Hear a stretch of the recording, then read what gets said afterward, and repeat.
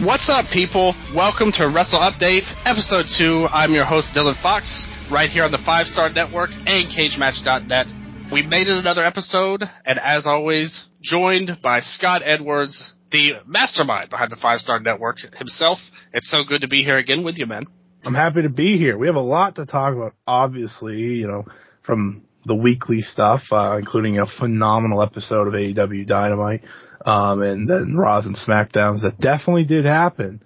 However, I don't think anyone cares about that news right now, so we're gonna, maybe not talk about that for the next 30 minutes. Yeah, the first episode I was pretty happy with. We were still kind of, there's so many things going on, so many spinning things in life in the world of wrestling that the first episode was kind of like, we're getting our feet wet a little bit.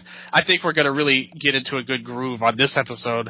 Although you are correct, there are some other things that people want to hear about and want to know about and want to talk about, and we're going to give it to them. We're not going to drag it out on you, try and make you listen to the whole show and then get to that. We're going to start off right away, and of course, the main conversation.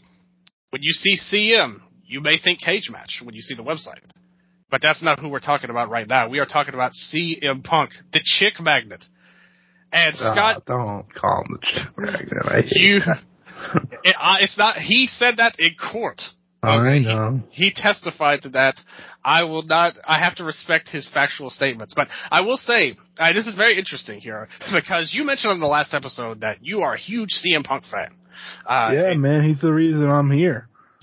And I think a lot of people are that way too. If you wanted to hear my wrestling timeline of fandom, I got into it thanks to SmackDown vs. Raw 2007. Okay. It's fallen out of it.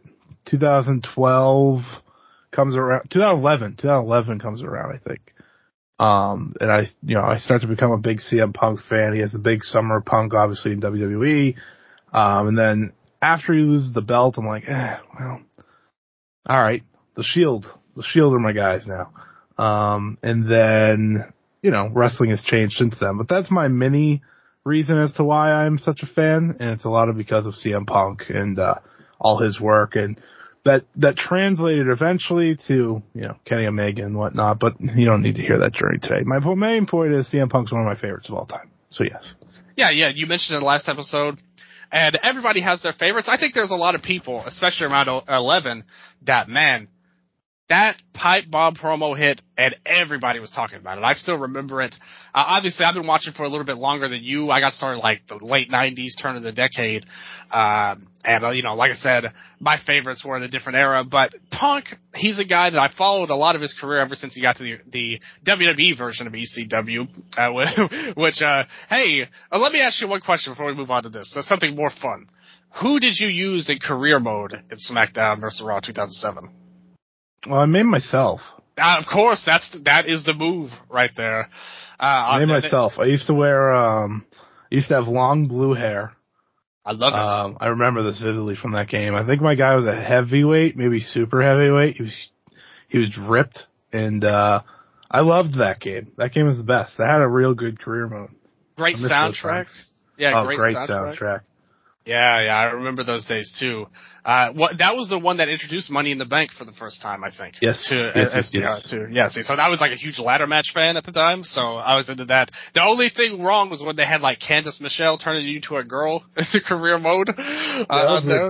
Yeah, like that. Who wrote that storyline? Because sometimes with these WWE writers, you don't know where they're coming from.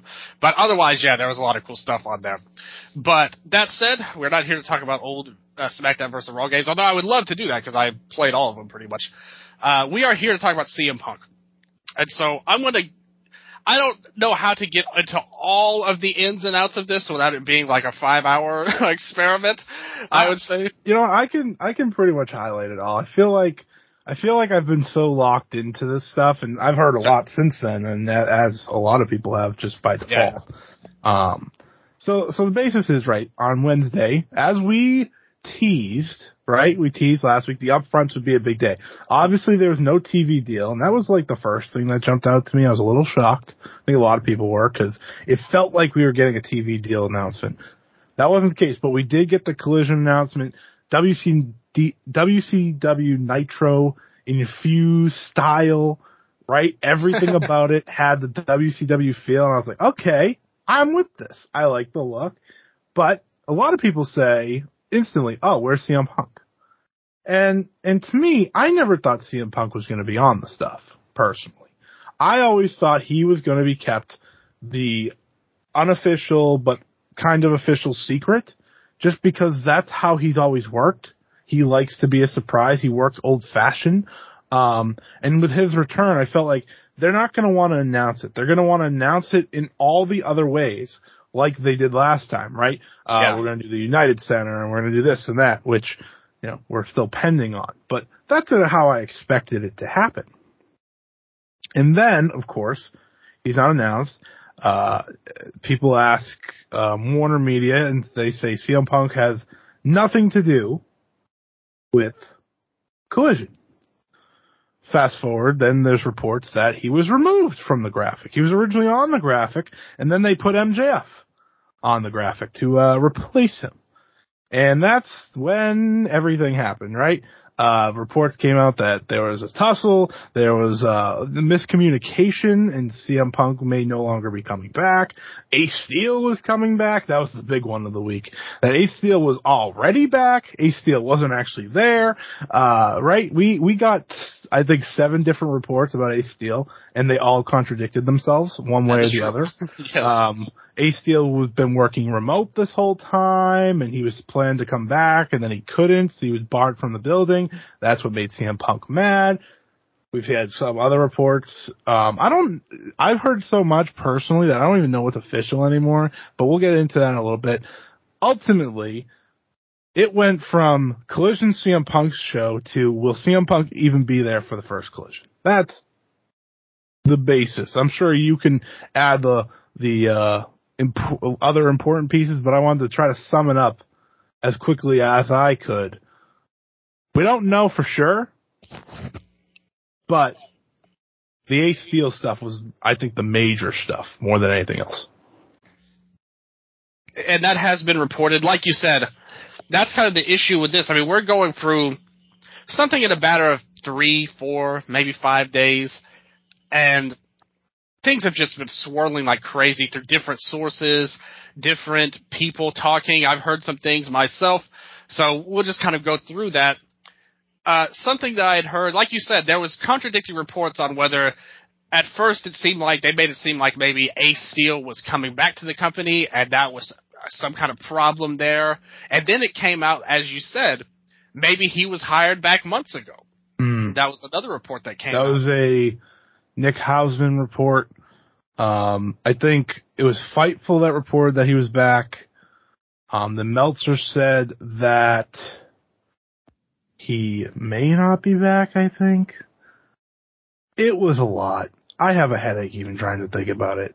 And they had even mentioned that Impact had made a call for Ace to come in as a tryout. He said no. Yeah, so the speculation automatically was, well, I guess he must be either in AEW or coming back to AEW. Right. So that's obvious speculation. I had heard that Tuesday things kind of hit the fan. Yeah. And something had happened. We don't really know what, other than a not pleasant meeting, to say the least, that occurred with CM Punk and TK, Tony Khan. But by Wednesday, whatever the issue was, it must not have been that bad, if it had gotten worked out in the day and now things are back. And then that Nick Hausman report you called out, there was also a part in it where he basically said, hey, things are good between Punk and Tony Khan. Punk wants to help the company.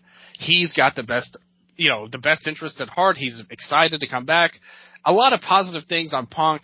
I know there was lots of talk about that. People were retweeting it. People that were close to Punk, kind of like didn't outright, give it the thumbs up, but people that is known to have talked to Punk gave it a retweet, and a lot of people speculate that must be something they is true or they want to be true.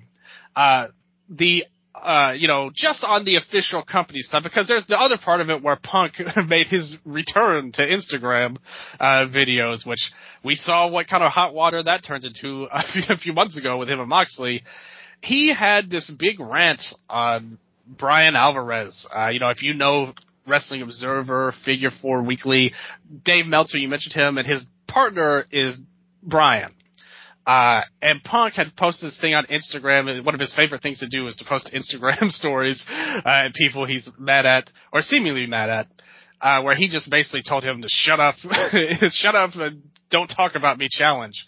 I always forget about this part, truthfully, because I was like, this has nothing to, like, this isn't going to stop him from coming back, so this was like, I just remember people freaking out about it. I was like, I mean, this isn't going to be what leads to him not coming back, if anything. But no, it's more an aesthetic issue than anything, because this kind of, because a lot of people, if you're a Punk fan, maybe you've seen him and maybe some of his friends in AEW and other people out there have nothing to do with this.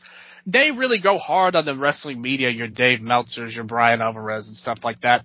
So Punk calling Alvarez out, that's going to kind of circle the wagons, make them circle the wagons and really make them they'll be into it. But if you're a CM Punk hater, it seems very petty, especially when you brought up the stuff from like 15 years ago or whatever.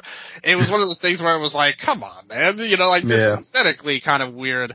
But I agree with you. Ultimately, that stuff is more for the fans and rampant speculation on Twitter, not necessarily anything to do with the company. It seemed like all of that was what you were kind of talking about with Ace.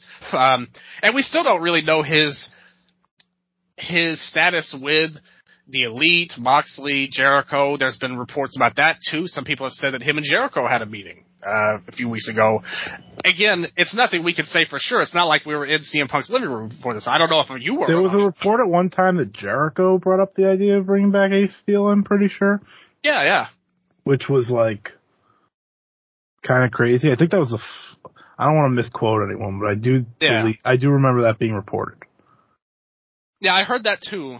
I read that too. I don't remember where, but I did read that somewhere. There's been so many reports, like you said. Guys, you gotta understand. I know a lot of people listening to this will understand as well.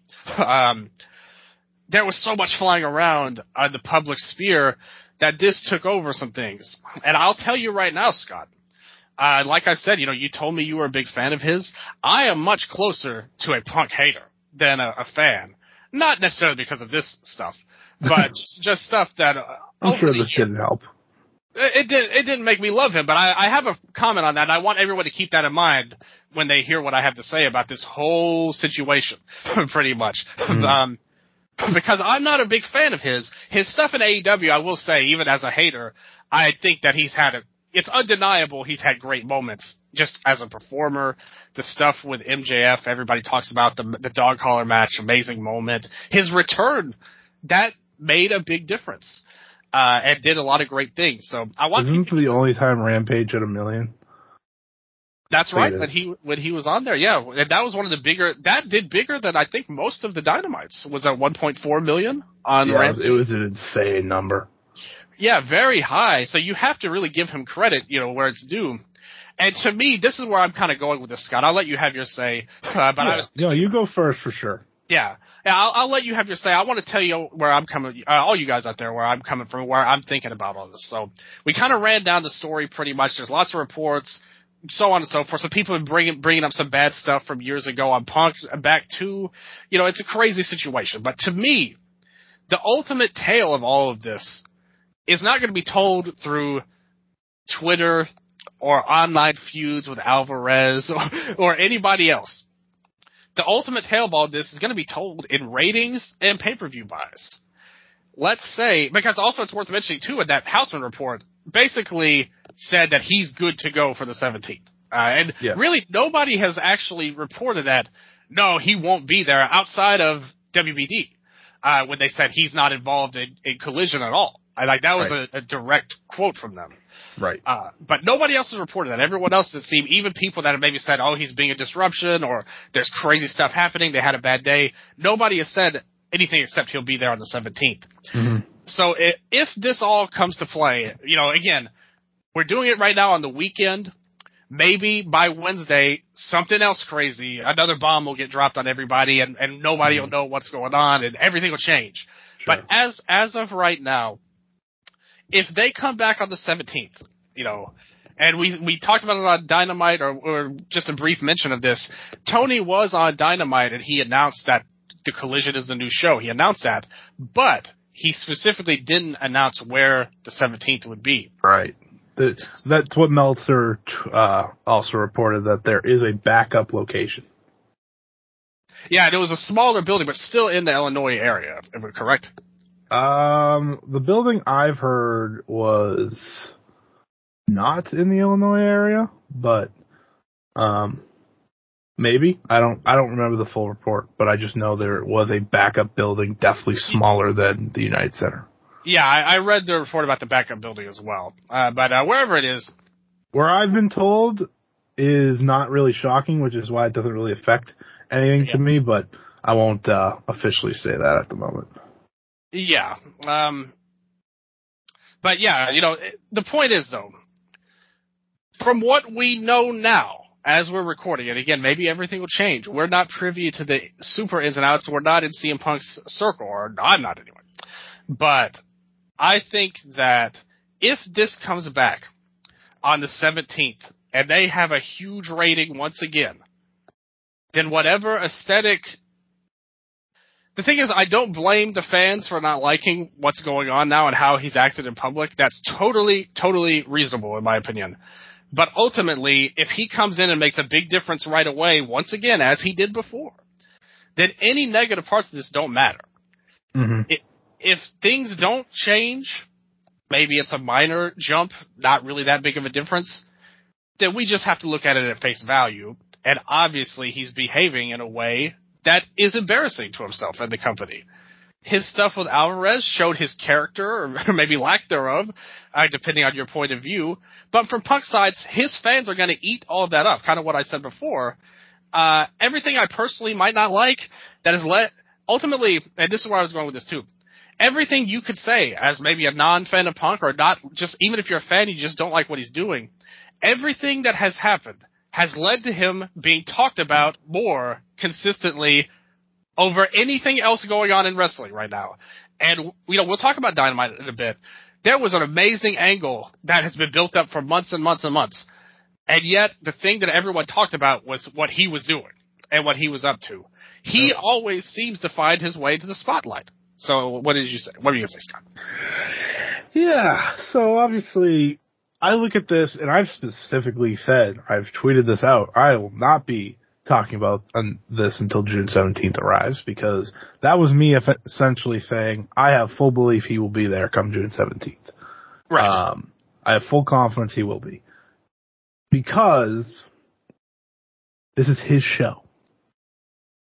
People need to understand that. This is his show. This show is happening with the idea that CM Punk will be on that show. He has all the power. That's the problem for AEW, and I think the fans that don't like Punk in this scenario, he has all the power on his side of things. Because there is a brand split happening because of him.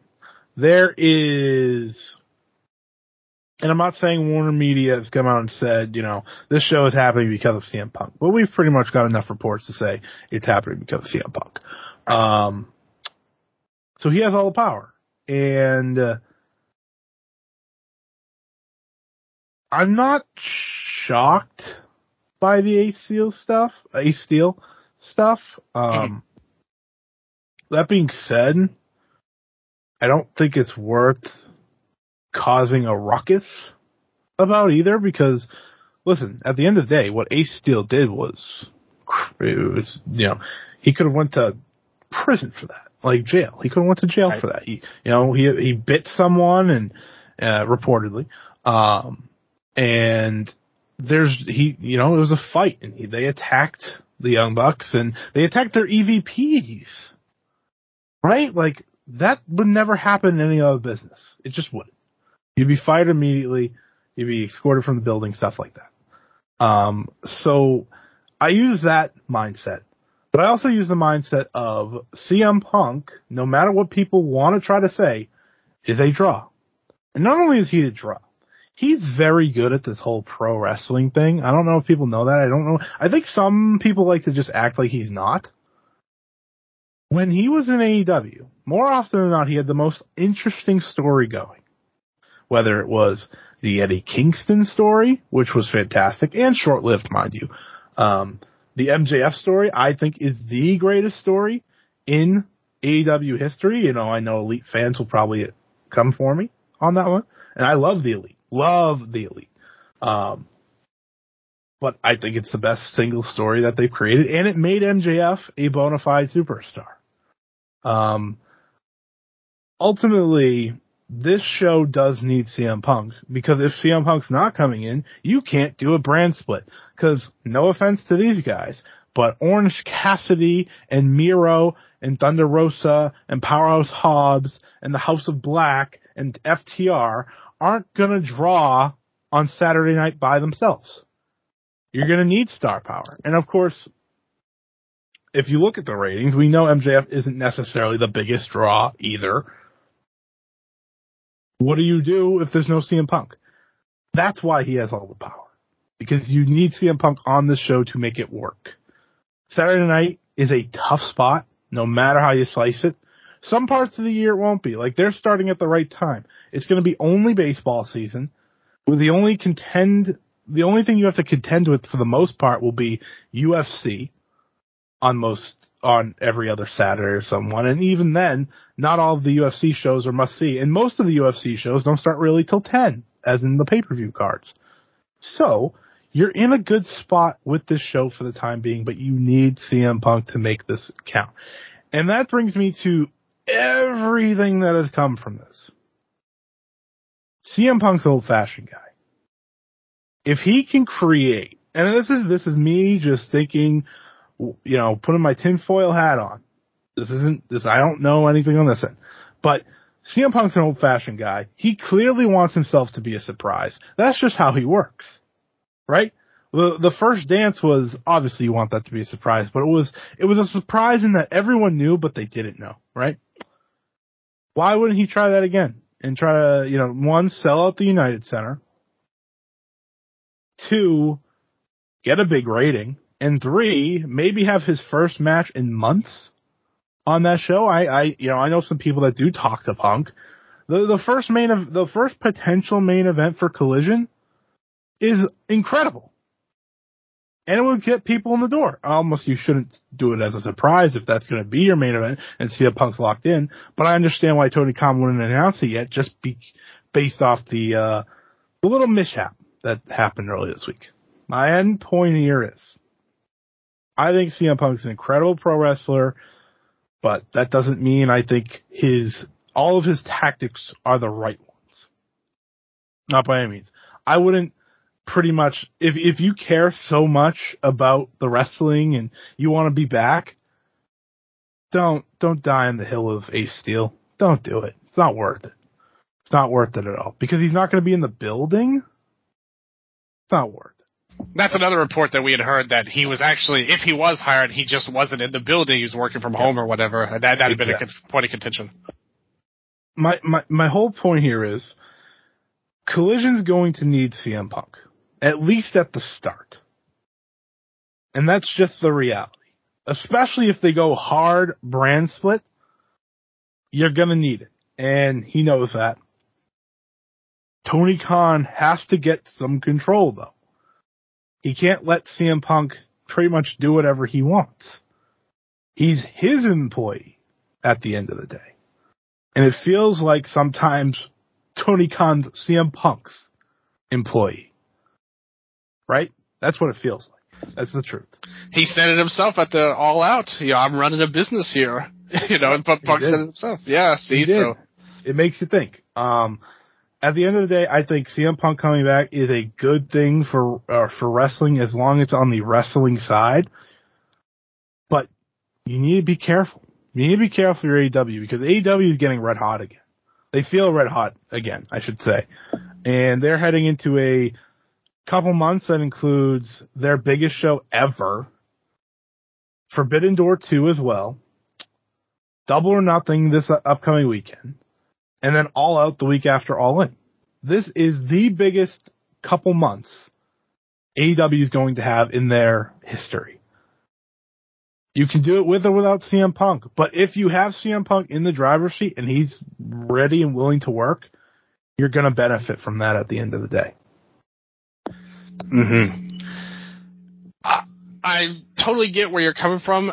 I will give a little bit of a counter to one part of it. it kind of lead into my next point that I was going to make on all of this. I think that what you said about Punk's performance and what he did in AEW his first go-round is totally true. Like, everything you said was right. The Kingston stuff was great. The actual wrestling. Yeah.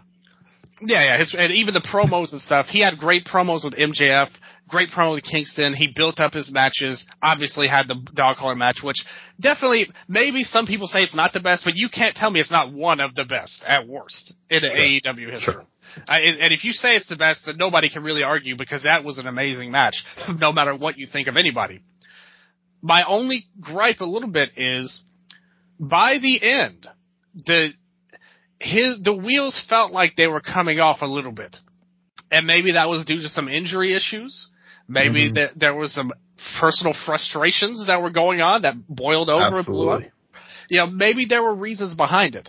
But the CM Punk that debuted wasn't necessarily the same as the one in June and July. That's true. That happened. So I think that actually, obviously, the circumstances behind it are crazy. But again, how crazy is it? Again, and this is where I'm coming from, with all of this stuff that may seem bad on the surface, to me, when I look at Punk, you say what you want about him, but this guy, he is a smart guy.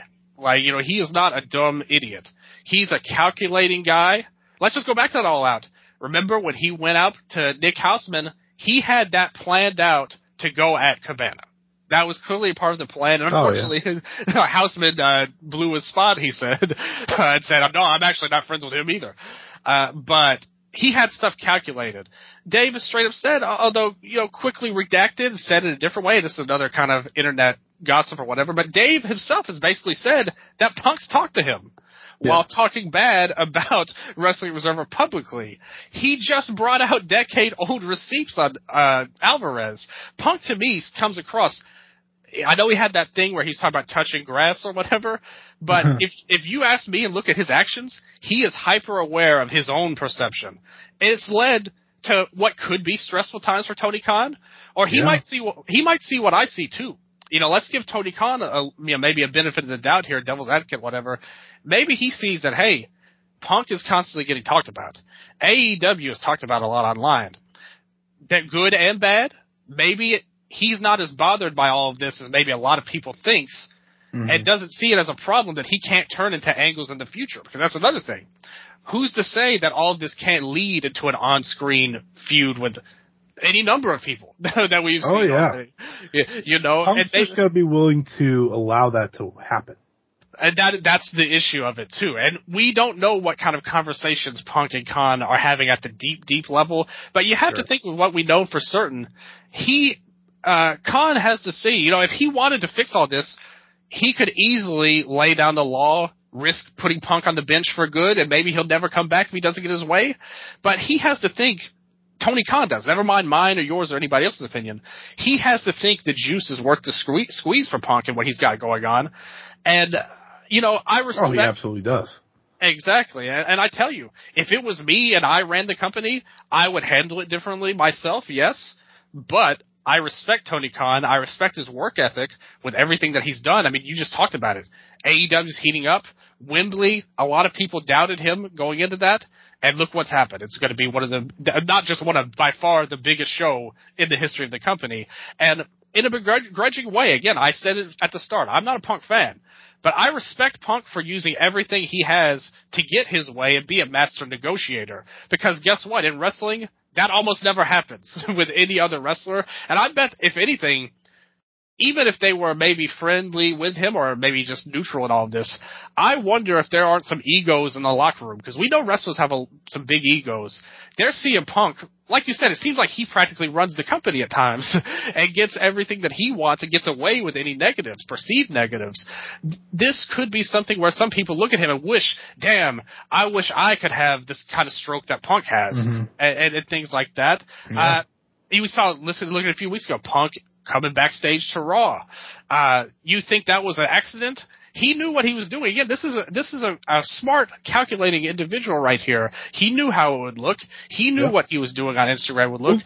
Right. That's why I brought up the idea that maybe some of this is to create mystery around his return. because he likes the old-fashioned, surprise. That's something he loves. He loves the old-fashioned ways. So I think you're absolutely nailing that there, too. Yeah, and I think that, again, we'll know the end game of all of this within... I mean, the first step is obviously going to be the 17th, but by the time we'll know Wednesday when he announces the United Center or not.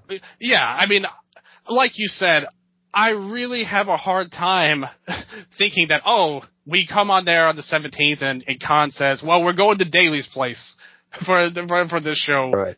I just, like you said. If he says that, then yeah, be scared. Yeah, that's true. Then we'll come back and we'll be like, okay, well, clearly something terrible has happened that we don't know about. Something's broken down. If he says anywhere besides the United Center, something happened. Absolutely. And, Wembley is on the verge of being a huge success, so you can't be too hard on things just because there's bad aesthetics at the end of the day. Because I know that it looks bad publicly, but at the end of the day, if this turns into, again, kind of what I was leaning into, his run at the end, I remember in his hometown, the crowd was chanting for MJF after his own big title win. He was not where he was at the start. I think, if anything, his star power has only grown. This is just my prediction. This is nothing official. This is just my thoughts and my feelings, seeing what happened. I think his star power has only grown in his time off to where, even if you hate this guy and hate what he represents, I think a lot of people want to see what's going to happen. Some people... pro wrestling. Exactly. Great point. Like, okay, then make him a heel. There's your solution. Pretty easy. Absolutely. Right? My last thing on this, yeah, before we kind of move on, is wrestling is better when CM Punk's in it. Like, the end of 2021 for AEW is the best I've ever seen them. That's my personal opinion. You had that going on. You had Hangman's chase to the title, right? You had Danielson. You had Adam Cole come in. You had all these great things. And it feels like we're heading back to that type period, doesn't it? Just based off TV, not even the CM Punk stuff, but just based off TV. Everyone's healthy now. It's a different time for AEW. You're seeing the best of the best from what they got. Tony Khan said it on his own. If you're an AEW fan, I understand you should yes, some of this Punk stuff is hurting the way of the brand, but at the same time, his return and assuming he's able to, work with everyone and everything goes right, or, enough, right? Because at the end of the day, CM Punk's still going to be CM Punk. Like, we know who he is by now. But if he's able to work, it's going to benefit AEW. It's going to benefit everyone. You're going to have 2 must-see shows every single week from a single promotion. Isn't that a great thing? That to me is a great thing. That is hope, right? For continued growth for this promotion that started 4 years ago. Now they have 2 2-hour shows in prime time television on cable. Like, that is unbelievable. And while they didn't get a TV deal yet, I'm sure they're going to get a pretty good one. If Warner Media is willing to give them 2 shows, they're going to get something good. I hope come June 17th, CM Punk is on TV. I think some people have overreacted. I think some people have reacted accordingly. And I'll say it here, I think CM Punk is there June 17th. Yeah, I would be stunned if he's not, just for all the reasons we've both outlined. He has the bug back. Like, that's, to me, as important as anything. He still has the wrestling bug back. I don't think he's going to give that up. Yeah. But I definitely think that that's true. We'll have to see how long it lasts, and hopefully it ends better than the first go-around, to say the least. But what you said is true about AEW, the company heating up. I mean, there were some times before all this really ramped up that Dynamite wasn't so hot. There were some less than stellar shows that was not really resonating with anybody. I think the last 2 weeks has brought a lot of that around, and he even said it on Twitter on Cage Match, our beloved CageMatch.net. It was 2 of the highest rated Dynamites in the history of the company. He pointed it out on there. So I think that shows you that they're on a strong path right now. The business sense is there. And what you said is so true, too. And I want to emphasize this point. This is a 4-year-old company. to me, you can't just bury everything that happens in doubt in what Tony Khan has been able to do and put together when you keep that in mind and see what they have going on. Again, if everything blows up before then, or maybe things don't go so great for some reason or another, we don't know what. That's something we'll have to wait and see that happens, and we'll address it firmly there. But by what we know right now, I can't hate on this too much, and I'm with you. I think Punk will be there as well. So, with that said, we'll shelve Punk for now. Gave us a lot to talk about, so I thought we handled that pretty well. But the next thing I'm going to ask you, before we get to the shows themselves and we update the shows, because there's a thing we talked about that's a big piece of news on its own if this all wasn't going on, but I want to talk about it a little bit more in depth. Collision. We just said it, the show was announced on Wednesday. I just wanted a couple of thoughts on the show before we get into Dynamite itself. What do you think of just, like you kind of mentioned it too, that the debut of it, the logo and everything, very, very Nitro inspired, and the old school logo with the TNT and all of that, very inspired. What did you think of the name, the logo, the time slot? How do you feel about all of that coming out of the gate?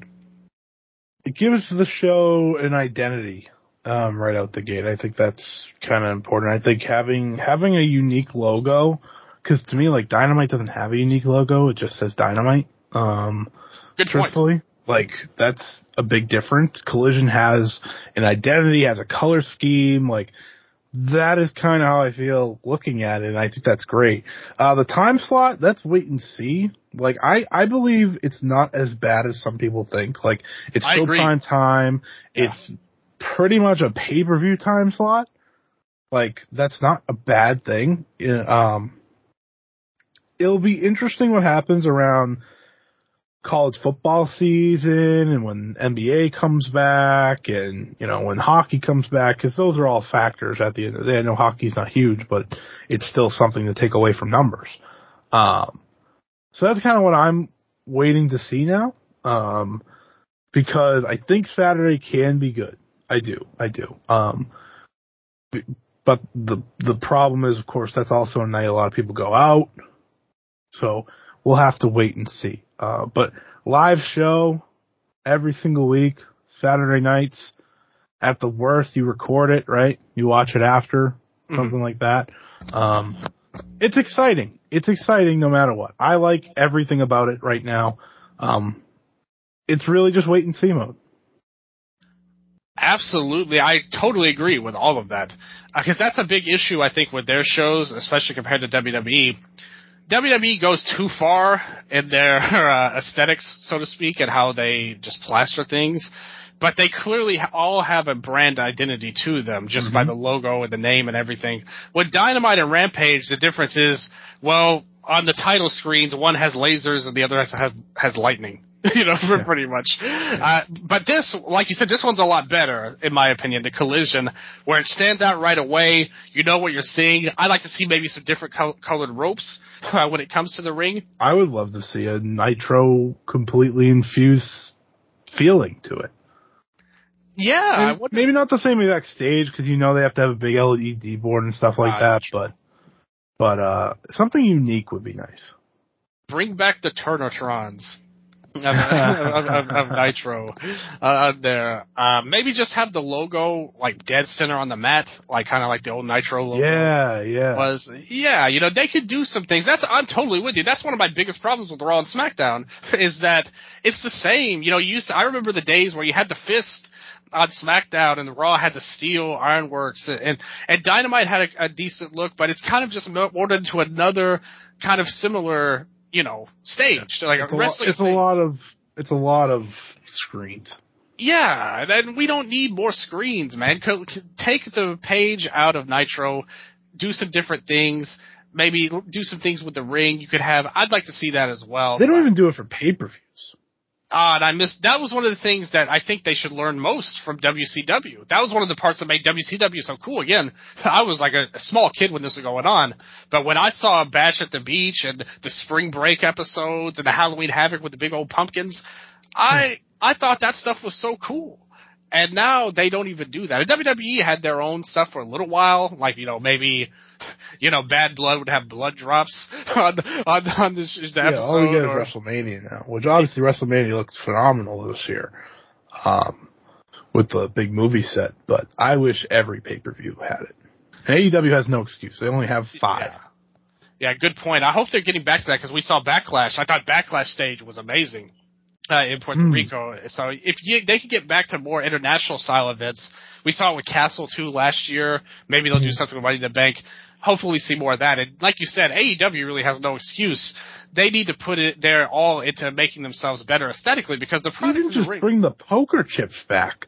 Like, come on, that's all I'm asking for. The set of poker chips on the side, it's small, but it's something. No, I totally agree. That's something that's so easy to do. Just design a unique set. Not everything needs to be one big screen. It's not even then, the SmackDown vs. Raw 2007 era, where you had these complicated Titantrons that everybody had. Now it's literally just a name, pretty much. Like a nameplate. They don't need it to be so big. Do some different stuff. Bring back the poker chips, man. We're not endorsing gambling, but, it is what it is. Except for, they probably do on DraftKings because they have the sponsorship deals. They literally have a DraftKings sponsor. Yeah, bad point on my part, I guess. They do heavily endorse gambling in AEW, and they need to lean into that more. But the name, and I totally agree with you about the time slot, too.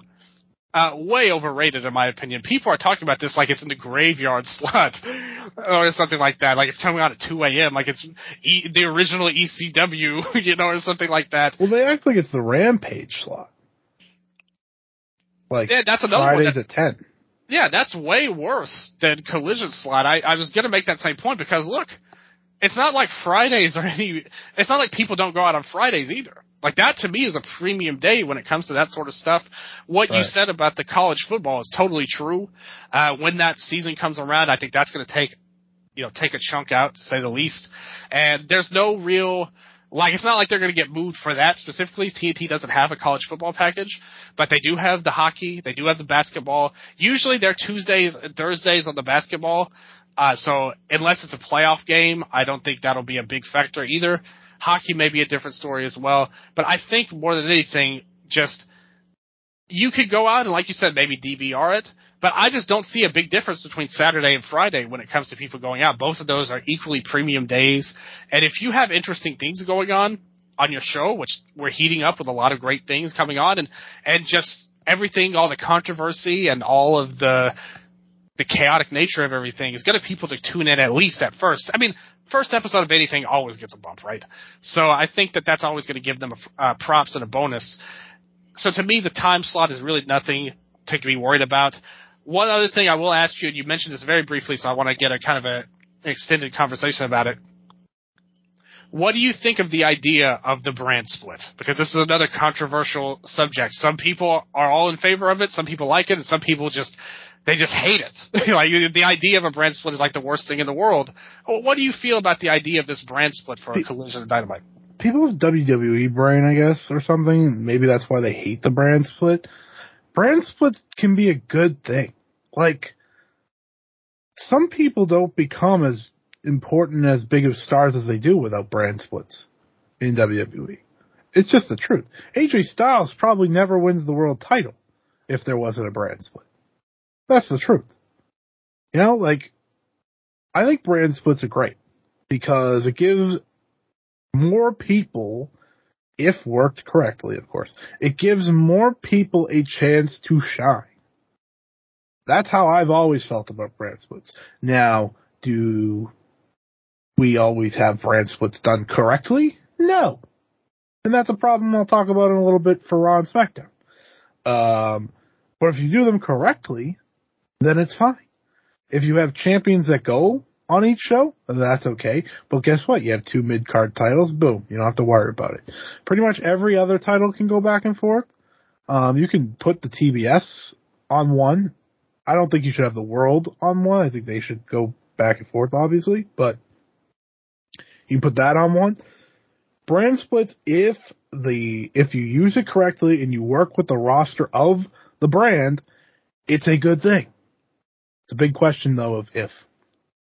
And I think that's my biggest issue with the brand split in WWE is that it's so easily broken because again, when I was a kid, I thought the brand split was awesome, and I thought that it really helped it made it feel like there were two different companies almost. Like, even though they were two different shows, if you could establish a big difference between the two, like Raw and SmackDown back in the original brand split days, I think you could have some really great things going on, and it allows you to save big matches for even longer, to the point where when Star A on Dynamite finally clashes with Star B on Collision, it's been years of them never even appearing together, and suddenly that adds all kinds of anticipation. Imagine if, again, this is rumors, who knows if it's true or not, but let's just say that Punk is guaranteed on Collision, and that keeps the Elite away from him. Who's to say in 2 years all of these scars are healed a little bit, and they're finally ready to work an angle together? Omega versus Punk. Listen, if Punk's still working in this company 6 months down the road, and they don't ever run Kenny versus Punk, then, come on, guys. It's pro wrestling. Come on. That's true. We just don't know how these feelings are going. I know, but there's money to be made. There is, at the end of the day, what's going to do the best for AEW? That match. That is the biggest match in the company. And there's a chance we don't get it because they don't like each other at the moment. Actually, we don't ever hear about Kenny. Maybe Kenny's fine. The Young Bucks and Punk don't like each other. Maybe Hangman. Oh, Hangman. Yeah, well, Hangman, understandably, doesn't. Yeah, that's true. And I also don't think that's as big of a match anymore. We've seen it. I don't need it. That's true. It's okay to keep them away from each other. But to me, if CM Punk's still working in this company, all is good 6 months down the road, which of course is a big question mark. But if that is a thing, come on, folks. That's your biggest match. Unquestionably. Yeah, I agree with that. We'll see how it plays out. But for the brand split, the biggest match in pro wrestling. It's not even the biggest match in AEW. It's the biggest match in pro wrestling.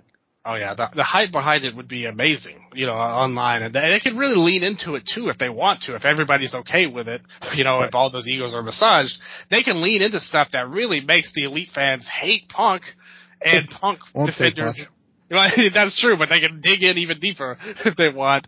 And the Punk fans will be against Omega. You could have that kind of, special meeting, so to speak. But in terms of brand split, I think it's great for AEW. Look at this roster, man. There's over 100 people on AEW right now. All of these guys aren't going to get TV time. This is my chance for Swerve to finally shine. So to me, it's a great decision. I am going to spend every single episode of every show I do when I have to talk about Dynamite and Collision saying Swerve better be pushed until it happens, because there's no reason that one of the best guys in the company isn't getting pushed. Totally agree. He's right at the top of my list. Miro, I shouted out. I had to give you that 2-piece for Bojangles last week when you were trash talking Miro. You got your Miro. I got it back. I didn't even talk about Andrade's back. How are we not celebrating Andrade? I love that Andrade's back. Oh, yeah. He is the man. I've been following his career forever. I'm a big fan of Andrade. He was back to being full-on Andrade before he got hurt. So I'm really happy. Or he hurt and suspended. And you get second chances for these guys like this after everything that happened, to where they could go in, maybe have a better mindset, better environment, maybe more of a push. Miro did have a good run with the title, which I really loved, the TNT title. Hopefully they can get back to somewhere like that. Andrade deserves a little bit more. Roosh is going to be on this show because Andrade is, which means I'm going to need a Roosh title run. Thank you. Yes, well, we'll talk about Roosh on the show because I got some things to say about that brother right now. But yes, he is at the very, very top of my list of people. It's like him and Swerve that should just be top heels. Yeah. Now. See, we're following the same playbook, Scott. I'm totally. We should probably get to Dynamite, huh? Yeah, that's true. It was fun to talk about this player. I talked about CM Punk for almost an hour. Well, not even just Punk, but just the brand split. I have so many fantasy. To me, Collision equals Punk. Okay. we know who the main event is. It's Scott's mind, and who can blame him? The network probably agrees. Well, if reports are to be true, he would have been the first main event. Yes. So And maybe he still will. We'll have to see what happens. I think he still will. Yeah, me too. I fully expect him to be there. But looking forward to Collision anyway. I think they're on a good they have a lot of guys that can shine. I want to see people. No more pushes where somebody does a great thing and then disappears for 6 months or 3 months. That would be nice. And, hopefully Emi Sakura gets a home. That's what we need most on this show. Put her on TV, Tony. Please. Mm-hmm. I praised you earlier. You got to do me a solid. You love Cage Match, man. Come on. But let's get to Dynamite. We can get through and basically how I set things out this week. I did probably a better job formatting than I did last week, where we kind of talked about everything. I have a few things, and we'll get to the Cage Match ratings of the matches, and we'll kind of give brief thoughts on the ratings and things like that. So yeah, we'll be a little bit quicker TV wise because we just had a great conversation about exactly what we expected to have a great conversation about. Well, thank you. I appreciate your time, Scott, and I appreciate your time with this. So let's get to the main thing. We got to start, to me, and maybe we'll disagree on this, but if you ask me, the main storyline, the main event of the show, regardless of who's going on last, is the Blackpool Combat Club and the Elite. There was a show-long thread with the Blackpool Combat Club. And that's one thing I really liked about this week's episode. There were two storylines, the two main ones, that basically took up a large chunk of the show, had multiple segments dedicated to them, and everyone kind of got more over through it. But they started off with the Bucks arriving to the building in the parking lot. BCC beat them down. And it all set up to the main event of the show was Don Callis basically following up last week's big angle where he turned on Omega. He talked for a bit, basically said that Omega's not the victim, I am. Omega came out, but then the BCC beat the hell out of him too. Then the Bucks came out, and then Hangman Page's music hit, and he comes out with an eye patch, took the broom, everyone was going crazy, huge pop, everyone beat up Yuta, and then Page cut an epic promo declaring them the Elite, and at Double or Nothing, it's anarchy in the arena. Bully again, one of the best segments of the year, great pop, and the kind of thing, we talked about it before with Punk kind of rallying his fan base and knowing what to do to get his fans happy with him. This is the kind of stuff Elite fans love, like with the standing. We saw that meme where he was standing in front of all three of them again. I thought this segment and this whole feud feels mega hot right now. I thought they did an excellent job with it. Double or Nothing is a show where the World Heavyweight Championship, the AEW World Championship hasn't main evented multiple times. That should continue to be the trend this year. There is nothing hotter in AEW than the Elite versus the Blackpool Combat Club. That is your top feud. That is your top story, undeniably. And this was the perfect exclamation point for this story. I love Hangman. I love Kenny. Seeing them back on the same side obviously is very exciting. This is one of the biggest matches in AEW's history. I feel like I could say that once a pay-per-view, truthfully, at this point.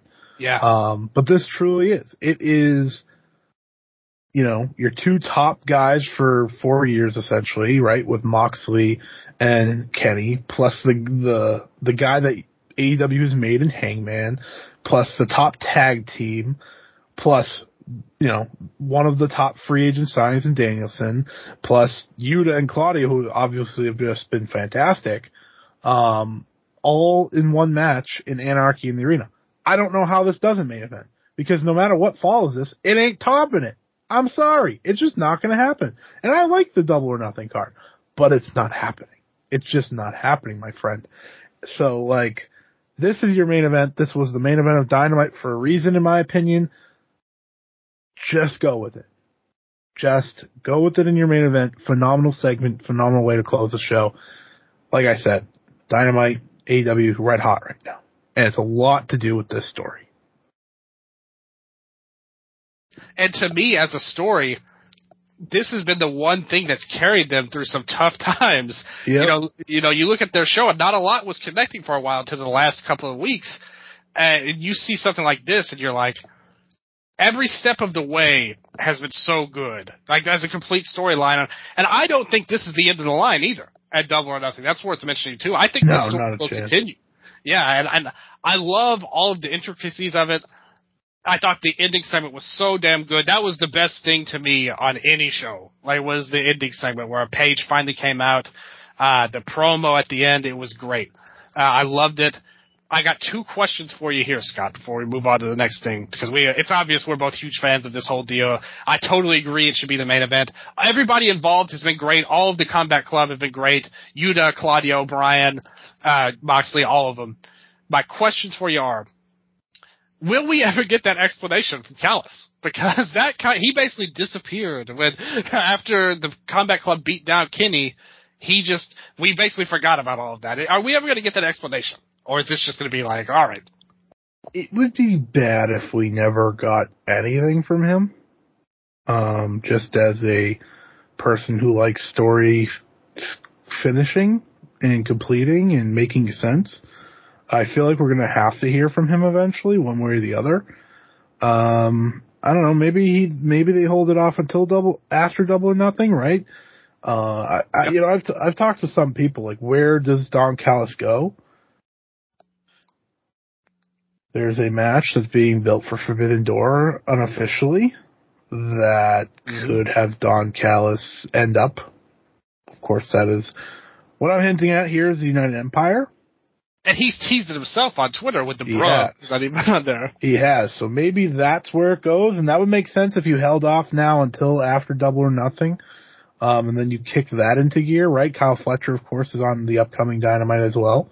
Yep. So maybe they could just do it that way as well. But I think United Empire is obviously a good spot for him, especially if they're going to keep being part of AEW television moving forward. It's kind of weird if they're not, but I think they are. I think it's pretty clear at this point that Will Ospreay, if and when possible, is going to be part of AEW television a lot, especially this upcoming summer. So it would make sense to me. Yeah, I totally agree with you. That's exactly where he fits in. I don't think he should go to the Combat Club. I don't think he fits there. No. They should stay as the 4. Yeah, exactly. Totally. If anything, add like a woman. That would be cool. Maybe after the Elite story, though, because the Elite's not adding a woman anytime soon. Unless it's like no one. Maybe Sakura. Yeah, that'd be awesome. Or Rio would make sense, too. Oh, yeah, Rio, that would be cool. I was actually going to ask you about that. That was my other question. Do you think if they wanted to stretch this out, with Forbidden Door, it's a little awkward because, like you said, Omega versus Ospreay is where that's going to come to a head at, clearly. So, if they continue the story, do you think they could, because we kind of teased it a little bit last week, could they do something with Blood and Guts? Because you still have the Takeshita thing dangling. You know, a lot of people, the rumors about Ibushi are still hot and heavy. He's coming. It's, Takeshita still plays into this too. So that's why I think we don't really have an answer until we're going towards Blood and Guts at this point. That's exactly what I was thinking. And I think that's going to be the end all be all. I have a little bit of fantasy booking for you though, Scott. I want you to listen to real quick before we move on here. Tell me what you think of this idea. Because I think we talked about it a bit last week where maybe Takeshita would turn and join Combat Club, and then Ibushi would be the 5th man for the Elite, which would be a great moment in and of itself.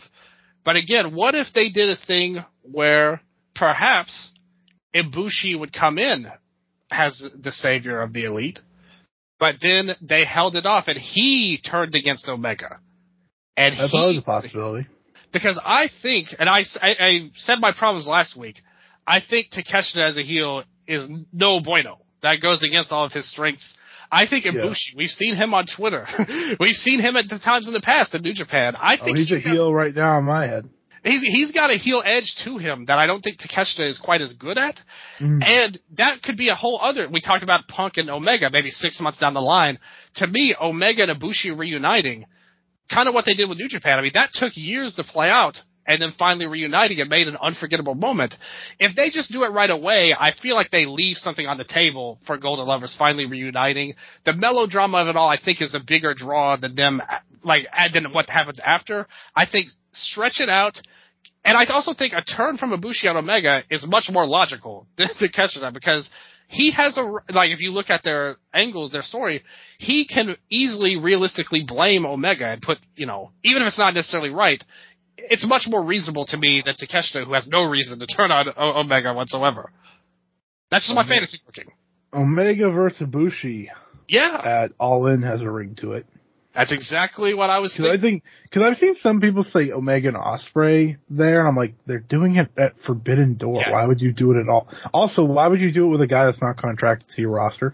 Why would you put him in the main event? I think that's a discussion for another day. I think Kota Ibushi, if he were to show up, would be contracted in one way or the other.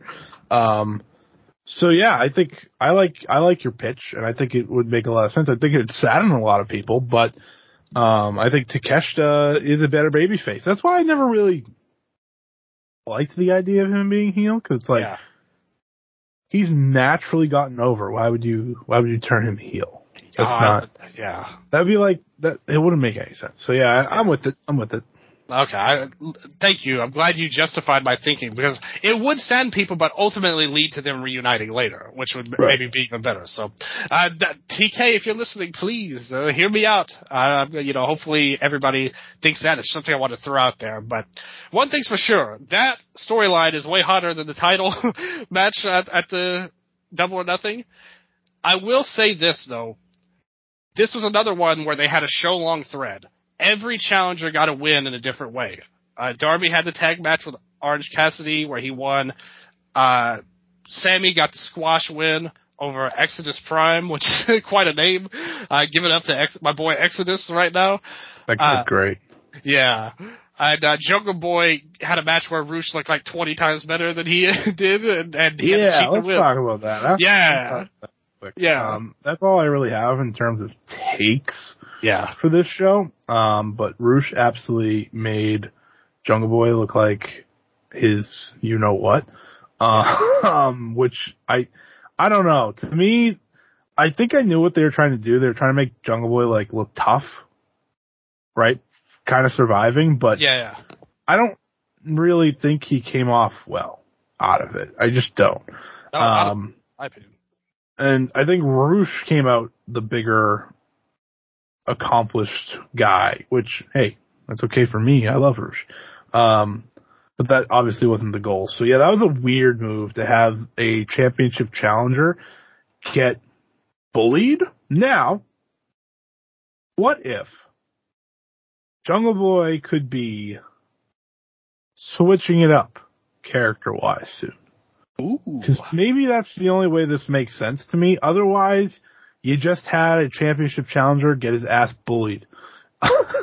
That's what happened prior to his big title match. So that's my only thing. Like, maybe, think about it this way. It's like Christian Cage was involved in that hype video for Jungle Boy, right? Yep, that's right. He was all positive and stuff like that. And I don't know. It's just a thought. That's the only way I feel like you could save this.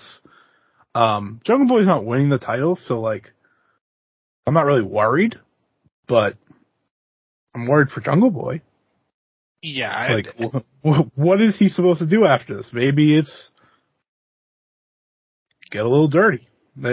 Because he's, out of the three, he has the more heelish promos than Sammy Guevara at this point. Oh yeah, definitely. I think this whole build-up, this show was about turning Sammy, because he came in for the big save, the triumphant save at the end. Shook hands with Darby. Everybody has respect. In his home state or whatever. Obviously, he cut that totally. The problem with this storyline, or one of my biggest issues, was that stupid run they had where he was like in MJF's pocket. I think tonight would have gotten a lot better reaction if they hadn't done all that stupid stuff a few weeks ago, because his promos are good, like Sammy's. I actually liked them working together to keep each other okay. I thought that was good, actually. I was a fan of that, but like you said, everything else just didn't click necessarily, especially with the Guevara promo, because it's like, but I thought you were a heel. Why would we cheer for you? Yeah. Right? I know some heels get cheered in their hometown, but Sammy Guevara has been presented as a prick his entire time. Yeah. Why should I? And he was gonna take money from MJF. Yeah, I hated that. I thought that was such a bad look. And like I said, I think his promo tonight, or the show, was really good. They gave him the triumphant thing at the end. It was all good. MJF slapped the mic away from I liked that. That was great. I mean, what a great performer MJF is. Just that little thing got such an emotional. It felt like real how he did it. It was so good. I got mad at him. I was like, "You respect Renee, you son of a bitch." I was just in shock a little bit. I was like, "Whoa, that was a little spicy." There you did that. It seemed like I think I saw that it wasn't actually supposed to happen. I was like, "Oh, you brilliant bastard!" That was so good. That man. Great stuff there. Totally agree. Roosh, to me, that was the biggest crime of all of this, is that he isn't in the title picture, because that man is a star player. I got no doubt that he should be a main eventer. He's got the look. I'd have him demolish Orange Cassidy. I love that idea. I'd have him absolutely destroy that man, win the title, and that's who you give it to.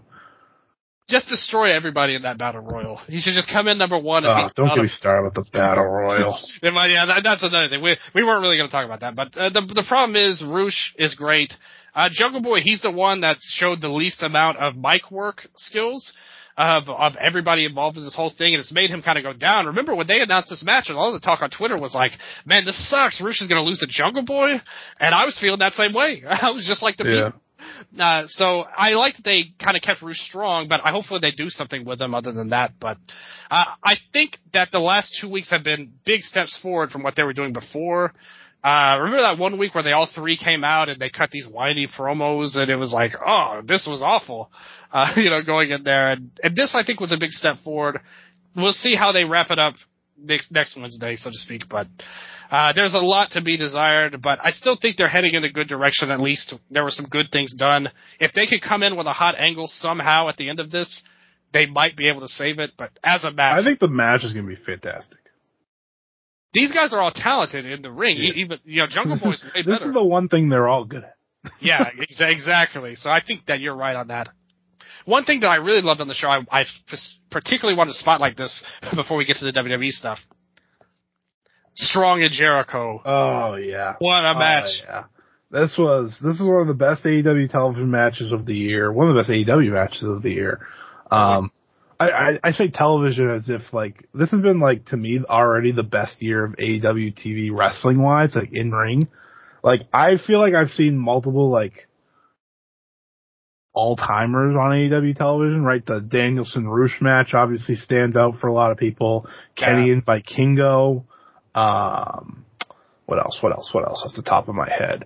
Look at last week with Omega and Moxley. Right, exactly. So like, add this to that. This was the best version of Jericho, right? Yep. And Roderick Strong hasn't missed a frickin' day. Like, yeah, he was in WWE for a long time. He never changed. He's always been Roddy. Roddy, I watched this and I was like, give Roddy a title, give him the Orange Cassidy run, give him everything. I want more Roderick Strong as soon as possible. Give me him and Danielson, give me him and everyone on this roster. Make him Ring of Honor World Champion. I was ready to crown this man right then and there. And I love that he won. That was like the best flavor of the night. That he actually beat Jericho, who's in the big feud, because of Adam Cole. This feud it's not as good as the Elite Blackpool Combat Club feud, but it's just a level below, man. You talked about it last week. You liked it. I'm right there with you. I think they've done a great job for Adam Cole's return feud. Adam Cole's essentially your new top babyface, it feels like. It feels like we're building to MJF and Adam Cole, doesn't it? Yeah, we had heard the rumor that could have been something they teased, but they nixed it at the end, with Britt maybe saying that he could, he might be the next challenger. This whole thing was awesome. I mean, listen, any match where you're eating ice cream in the middle of it is an automatic. That was awesome. I was like, oh my God. Especially when he just scooped it in. Yeah, when he scooped his whole hand into the ice cream, he just ate it himself. First of all, he shoved it in Jericho's face, and then he reached in again just so he'd get his own taste of ice cream. You had the mob of people following around as they brought. This is how you do false count anywhere, by the way. Oh, totally. Every match like this should learn from this. There's also like anarchy in the arena. That's what I thought I was watching. Yeah, and what a great way to hype this up. You know, like hype that match up rather with a match like this. The ending I thought was so perfect, where they went outside and that led to Cole getting his revenge, breaking the the stupid lawsuit or whatever, the law order that Jericho had. Yeah, because they went outside. Yeah, exactly. They said he wouldn't be in the building, so he's not in the building. Yeah, and that led to Strong getting the win. They hugged afterwards as End of Heartache was playing. This is my wrestling right here. This is what I want to see. I'm a huge Adam Cole fan. I don't know if many people know that. Like, I have always been an Adam Cole fan. I'm a big fan of Adam Cole outside of the ring as much as I am in the ring. Like, I watched his, up, up, down, down stuff. Like, I watch his Uno stuff with the party and stuff like that. Love him. But he's now in his element, it feels like. Being a babyface and not having to just do the Undisputed Era stuff all the time, he finally feels fresh and like a new version of himself in AEW. And I'm really excited about the match with Jericho because, one, I wouldn't even be upset if he lost. That being said, I don't want this feud to go longer than Double or Nothing. But we saw that is the Jericho feud problem. Yeah. So Adam Cole needs to win. Yeah, I'm with you. As a person, I really have a lot of respect for him. The promo he cut when he returned about the concussion spoke to me. I mean, I was in the building when he won the NXT Championship. So that's my claim to fame. Yeah, I wasn't there, but just watching it, I have very severe concussion issues myself, to be honest. So what he was saying is stuff that I experienced myself, and I was like getting kind of emotional. I don't usually do that with wrestling ever. Sure. And like that promo was like one of the best segments in Dynamite. It's a great promo. That's one thing he's always been.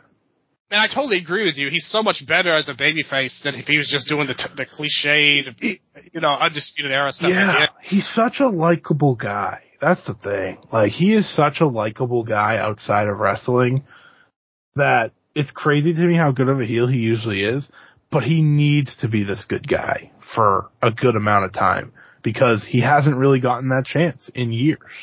Yeah, and I totally agree. I think he's done some of his best work lately. I wasn't really a fan of his at all by the end, just as a performer. But since he's come back, I've really been impressed. And Roderick is just he to me is one of the best wrestlers. Purely in ring, he's a guy that I said it last week. Total game changer signing for the wrestling side. And this win, this gives me hope for his push here that they actually gave him a win right away. He's in the discussion of Omega Danielson for me in ring wise. Yeah, totally agree with that. But I love this match, and we both did. I'm glad to hear it. So that was fun stuff. One more thing before we move on. We'll blow through this quickly. You said that was the last thing. Yeah. Well, I forgot to mention how dare me forget the best part of the show. Well, not really the best part, but one of the best parts of the show.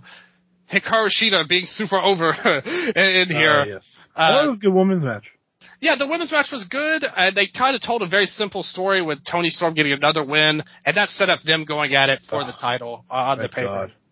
Yeah, Hayter's title reign has been kind of a dud due to booking, but hopefully they can have a good match. In terms of not getting matches, the actual matches have all been good.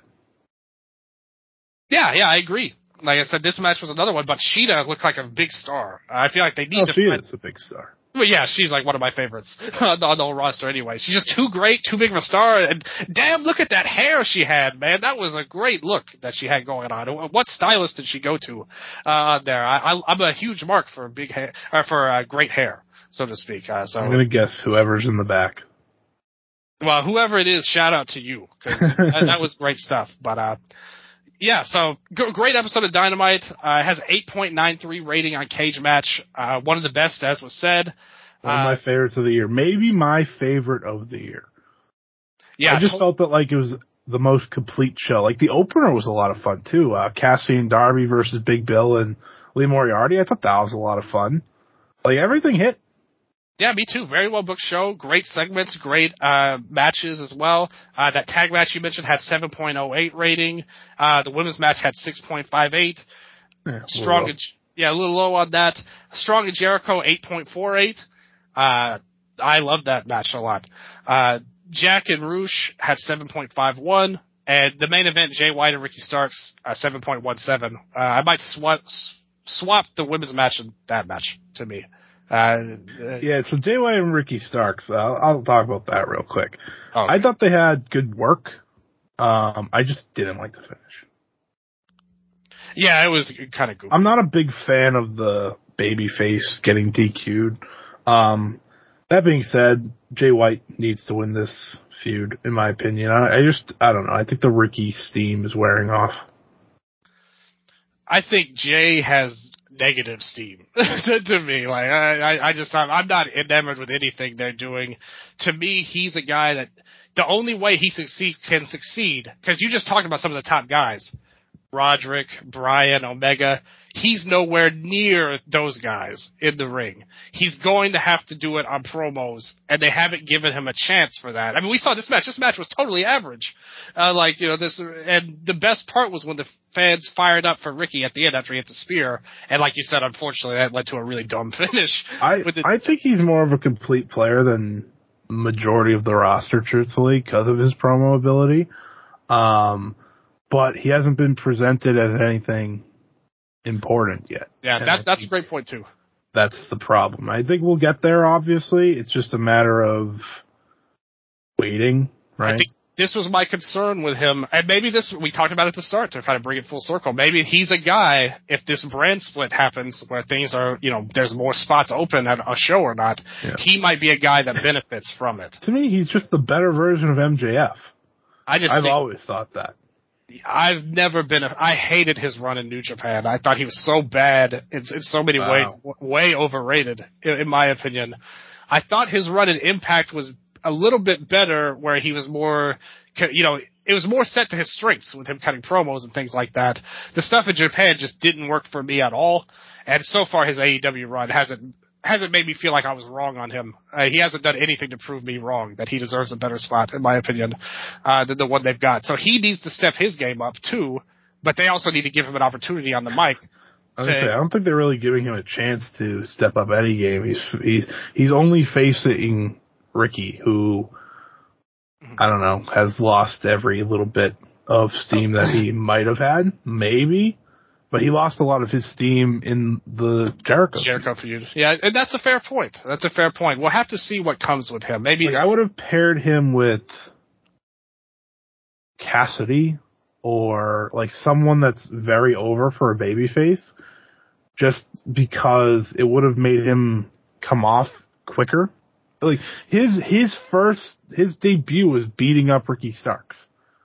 I really think that's less of a problem than this Bullet Club revival arc. This feels you leave Bang Bang Gang alone.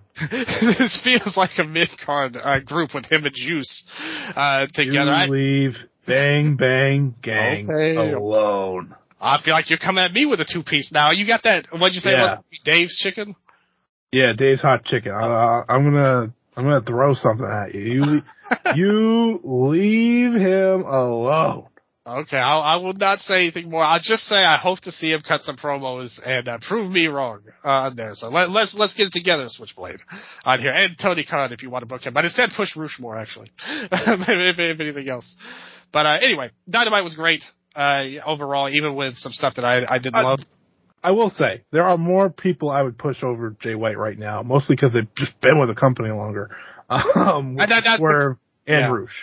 And that's kind of the thing I was saying, the roster's so bloated that it's so hard to stand out, even if you're a great performer sometimes. You have to get the opportunities.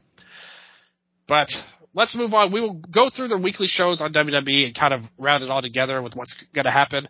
This Saturday, we'll be back with a complete coverage of the Night of Champions show. Next week's going to be a really good, just one-off show for us, so everybody stay tuned to that. We will go through things as I noted them down, similar to AEW a little bit. Not the most noteworthy shows, but they did do some stuff, and I will go through them here. We'll briefly touch on them. On Raw, the main angle was clearly about putting over Gunther and Imperium. They were all over the show. Kaiser gave Gunther a great introduction, and Gunther cut a straightforward promo about how nobody's earned a shot at the title nor his respect, but now they have a chance to do both.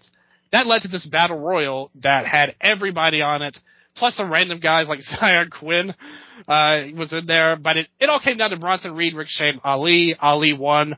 Fireworks display for the upset win, and well-deserved, because to me, I think he's one of Raw's best talents.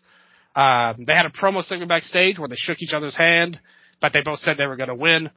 And that set up the title match at the Night of Champions. So what do you think of Ali getting the title shot here? My only hope for it really is that I just hope they have a chance to have a real match, because it could be bananas if they get a shot. Gunther's gonna kill him.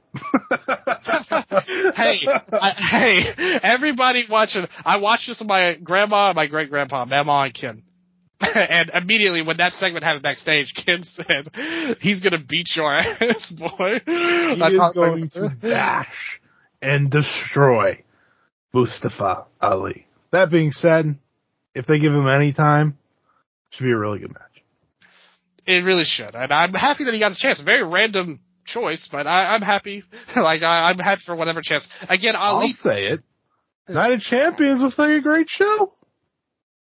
Yeah, the matches we have announced and what we think is going to get announced. I mean, this looks like a really strong show that they're putting some good effort into. And if this gets time, I mean, there's a chance it does. I'm not going to completely. Maybe I'm just delusional optimist right now, but I think if they just get 8 to 10 minutes, that could be kind of a banger.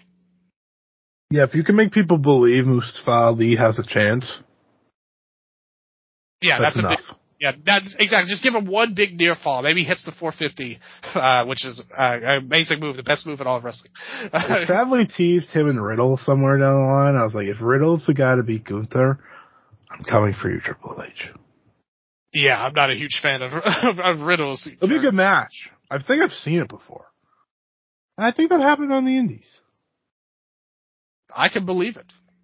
Was Riddle Riddle ever? Give me 1 second. Let me check the handy dandy cage match. Yes, it has all of our answers to all of our problems. Yeah, let me take a look ski. Okay. No. No match, never in WXW. Okay. Wait a minute. Oh, yes. In progress. It's rated 9.04. 94 votes from 2017. 9.04 between Matt Riddle and Walter. Chapter 51. I have seen this. See? I feel like I must have seen that too. It's only 11 minutes and 38 seconds, and it was a banger. I remember this. I actually watched it last year. Maybe we will get that again. Although I still hope Ali. I know I'm delusional, but Ali is the man to me. I love his promos, his work, everything. He's positively Ali right now, so yeah, he's getting bashed. You're probably right. Although, and I did make me sad when he called Alpha Academy losers on there. So maybe he'll deserve it. But regardless, big Ali supporter here, Mustafa fan right now. Respect to him. Other big thing on the show was Seth Rollins having sit-down interviews all throughout the show. Much like I said on Dynamite, I like that they have this line throughout the show of building stuff. I thought this was a great thing. They talked about his career, the big Shield turn, all of his gimmicks, and how he's finally found himself as the best version of himself, thanks to the fans. And they closed it out with a cliffhanger, asking what he thinks about Roman as champion, which will be revealed next week. Basically, this was just to build the match while he's busy filming stuff for Captain America. Yeah, he's part of the New World Order. Crazy. The new NWO. Yeah, I think Seth freaking Rollins is having the run of his life. I said that last week, and I'll say it again. I thought his promo work here was great, talking about his career and why, this is his moment. It really is. It's his moment to become the workhorse champion, that I think this company desperately needs. Yeah, he is Triple H's guy, and it's time for him to show why. Everything you said was good, I thought, and to me, much more effective than AJ's segment on SmackDown. I would say. Said, AJ has no shot, so it doesn't really matter. Yeah, you could tell how much effort they put into it, or lack thereof. Pretty much. I mean, as I said when we talked about this last week, anyone besides Seth Rollins wins this title, then it's a crime. Yeah, they definitely have let it. He is a revolutionary. Sorry, I was going to do the whole thing. Go for it, man. You are a big fan, my friend, and I appreciate that. And I know Seth appreciates it. I've been a Seth Rollins fan for pretty much since he was in NXT. Yeah, So like, I root for this guy all the time, and you know, he hit a point a few years ago where no one liked him. Like, a lot of people were against him. No one liked him.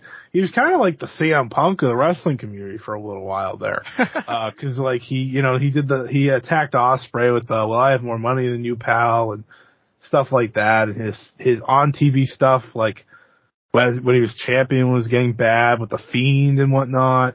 Oh yeah, that was he was in the stinker for a while there. So I had to go in like hiding as a Seth Rollins fan.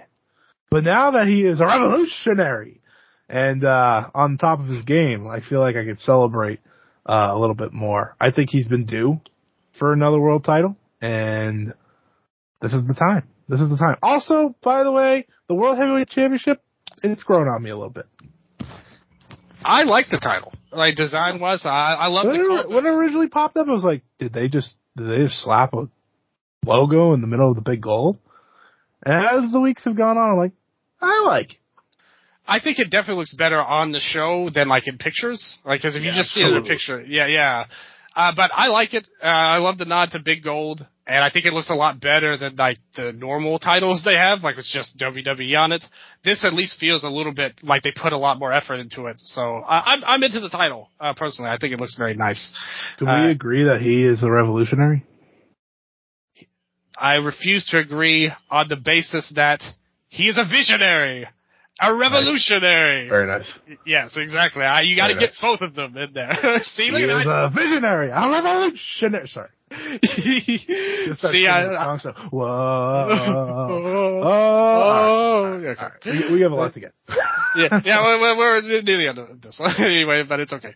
The other thing I'll mention too on Raw, KO and Sammy. They're feuding with all kinds of people, it seems like at the time. Basically I like the kind of storytelling they did where Roman is pulling strings to get everybody against KO and Sammy. Basically, they showed Gunther shaking Heyman's hand backstage, and then Heyman came out in the Judgment Day match. They all helped to cost them the match and let Finn Balor and Damian Priest get the win in the tag match. So that kind of sets up a new feud for them. I think they're as good a choice as any, and they did some good storytelling on both Raw and SmackDown to make it seem like maybe KO and Sammy will retain the titles, which I did think anyway. I think most people kind of maybe thought something would happen. The Usos would screw up somehow. But Sammy cut a great fiery promo at the start, saying he can't have the tag titles, and they never thought they'd get revenge. I thought it was a good segment for KO and Sammy, a good hype. Roman Reigns with 4 belts would be hilarious. That would be very interesting, to say the least, if that happened. So many people would be so pissed if that happened. They're already mad because of WrestleMania. You're almost tempting me for him to do it. You're almost tempting me that I want that to happen. You just watch. You want to watch the world burn. You know. By the way, the way this Bloodline story, I'm going to skip this back down on my own here. Yeah. Go. The way they're building the story, if Jey Uso isn't beating Roman, then what the hell are we doing? Like, I understand Cody's still kind of in that spot, but oh my god, like, they make you feel bad for Jey Uso, specifically more and more and more and more and more and more each week. And it's like, how is he not going to be the guy to pull this off? And maybe the Usos beating Roman and Solo Sikoa at like SummerSlam or Money in the Bank or whatever is enough for people. For me, it's not though, at all. Like, I don't know, that's not the payoff. I really came away kind of jumping into SmackDown a little bit. I like the Raw build to the tag titles match. I like the SmackDown build, but I came away thinking Solo might be that guy because remember the part where Roman kind of against them? It wouldn't feel as satisfying. Well, he doesn't have the history that Jey does. Right. Because Roman has basically gaslighted this guy for 3 years now at this point. Exactly. Yeah, so that would be a much more satisfying storyline playoff, but I did love that they put so much on Solo and made him seem like a badass that even Roman kind of fears secretly. Yeah, I just need him to be a better worker. Be a world champion. That's true. We've yet to see him. I think that what he's done, the opportunities he's got, he's delivered on pretty much all of them. I mean, I saw this man... the makings, for sure. I saw this man have a good brawl with Boa in NXT. Yeah, I actually like some of the NXT stuff. I remember people were more sour on him then than they were now. I think good. he definitely has it. It's just I wouldn't make him world champion anytime soon. No. I think you give him, maybe you just have him destroy Austin. Actually, no, Sheamus is facing Austin Theory. Sheamus should beat Austin Theory. Because I love Sheamus. But I don't know. I think the Solo Sikoa story is definitely interesting. It feels like Solo Sikoa will beat Roman after Roman drops the belts. I think that's the best idea. And then Roman will take time off. I think that's where we're going. I think that's very logical, and I like the little seed they planted here, because this is the first time... Yeah, that was really good. Yeah, like, this is the first time Roman showed, like, not... Because he bounced back right away, and like you said, not buried, but, like, yelled at Jay and Jimmy, was like, I'm the quarterback. Like, here. I thought it was a really good, like, heel promo that he had. Roman's really good. That's all I have to say. Like, he's really good at what he does. The only time the Bloodline story works is when he's there. Yep, I totally agree. And the most important part was that it led to the LWO getting the win in the main event. Huzzah! Yeah, they deserve it so much. And that was like a really good match. Hot crowd for them. Yeah. Always over. Like, every time they come out, the crowd loves them. Love to see Escobar get the pin, too. Very talented brother there. Other stuff. Yeah, we need Bad Bunny. We need Carlito back. As I predicted on the first episode, Carlito for Universal Champion. I will not. Yeah, that was a bold one. I will never let it die.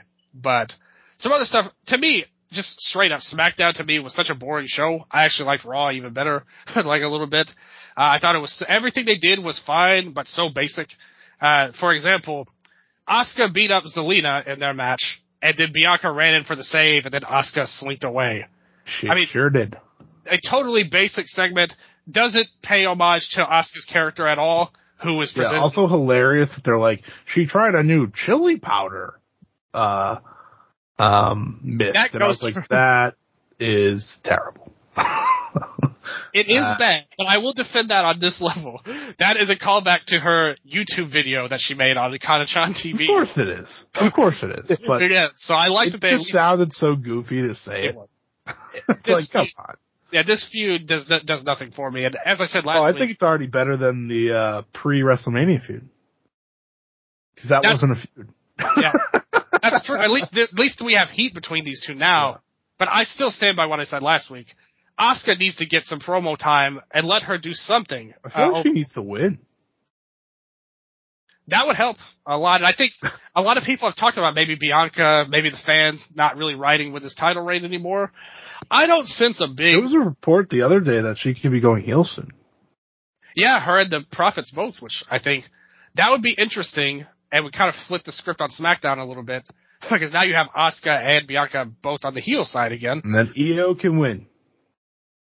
What a great idea that is. We have found the solution, folks. There you go. Right here on Wrestle Update. You're welcome. That is why you are a pro at this, my friend. But again, very basic segment on that. Another big segment where Grayson Waller had his first Grayson Waller effect.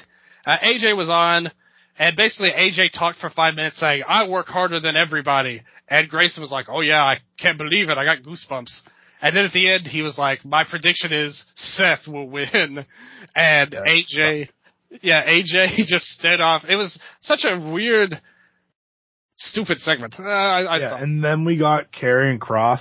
That was even worse. Calling out AJ, which just tells everyone that AJ has no shot because he's now made 2 new rivals on SmackDown before even wrestling for the world title. And I wanted to see Waller cut a more substantial promo. They just had him sitting there while AJ talked. He excels at that, so I don't know. He's just the Miz. That's kind of how they used him here, although he's yet to be completely jobbed out, but still not great. Another thing, Raquel Rodriguez announced that Liv's injury is more serious than they thought.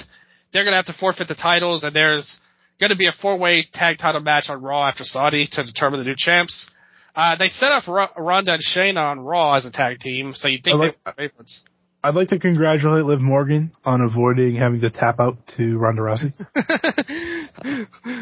Because that was her destiny. You are right. They would not job out Raquel. So they would use her instead. Do you have any thoughts on who the champions could be? It's going to be Ronda Rousey and Shayna Baszler. Yeah. I'm fine with that. I think that's a fine spot with Ronda. I much prefer that to her going for a singles title. I totally agree. Yeah. Pretty Deadly and Dawn and Fire both got debut wins. Dawn and Fire to squash, fine. I don't like Pretty Deadly. Yeah, Pretty Deadly sucks. I was going to say they're not a good, in ring wise, they're not that good. Character wise, they do a good job. But they're more like the Miz to me than Waller, kind of like. Yeah, no, I get that. Yeah, where they're like goofy and can be kind of amusing sometimes kind of obnoxious and really I don't like them. And in the ring, they just Grayson Waller's like Miz when he was actually like a main eventer, and Pretty Deadly's like Miz now. Yeah, and I think Waller's a decent in-ring guy and better than these guys. For sure. You mentioned it before. Theory, another basic segment. Again, this is like out of universe mode in a modern game. Like, not like the career modes in the 08, 07. Oh my god, Theory's so lame. Yeah, like such a basic, like, heel trash talk. And then Sheamus came out. He acted like he was going to talk, but then instead he just turned around and hit a bro kick. Just give Sheamus the title. Okay. Yeah, he's awesome. Great worker. This to me was the only thing that was actually effective and useful, which is more than most things on the show, in my opinion. So, to me, it obviously wasn't. You could tell they had to tape 2 SmackDowns. Oh, totally. Good point, too, because they had to save it. Yeah, that's probably exactly why things played out this way.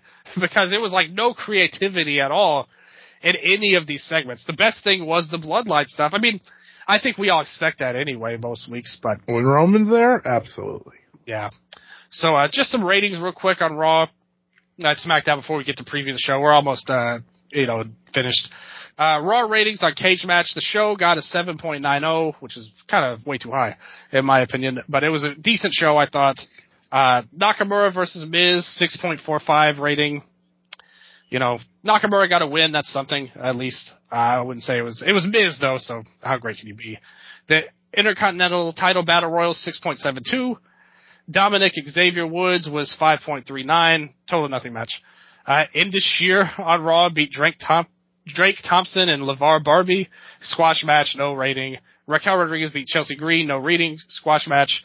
And the main event, Judgment Day and Owens and Zayn, 7.72. Meltzer also gave it 3 3/4. So, the main event was really the only thing the inmates think that you should watch, and I kind of agree with them, like based on the ratings.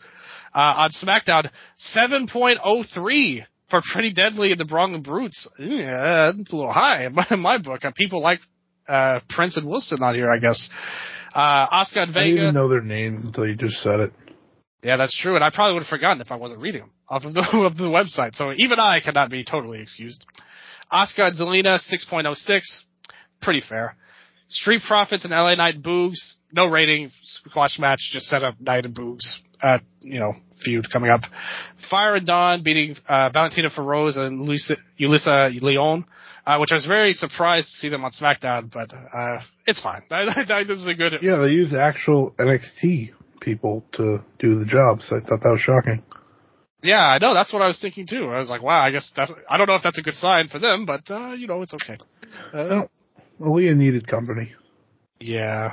Leah still work for this company? Yeah, she didn't get drafted at all. She wasn't a freelancer. She wasn't a free agent. She wasn't on SmackDown. She wasn't on NXT. She's just another planet, I think, at the moment. But when we see her again, the questions we all need the answers to one day we'll get. The LWO and Usos match got 8.26, so highly rated match. And that was a really good match, too. Maybe a little high, but I still liked it well enough. So, with that said, we will talk about the Night of Champions show right now, because we are going to do a full show next week. We're going to skip the weekly stuff next week. It's going to be all about Night of Champions, and I'm working on something for the AEW pay-per-view the day after as well. You'll get a show at some point for that as well, probably the next day, but we will see. But let's go to the Night of Champions from Saudi Arabia. This is one of those Arabian shows. There, like you said, the card itself, just a few matches, and we'll add on one. We can kind of briefly go over this. Ripley and Natty, they were teasing on Raw for the SmackDown Women's title that's on Raw. I don't think there's anything really to say about it. They haven't Rhea kind of threatened her on Raw where she was like, if you interrupt me again, I'll kill you, or something like that. But, if they do it, Ripley will win. It's fine. Like, that could be an okay match. Whenever they do it. Yeah, congratulations, for victory defense number 2 for Rhea Ripley.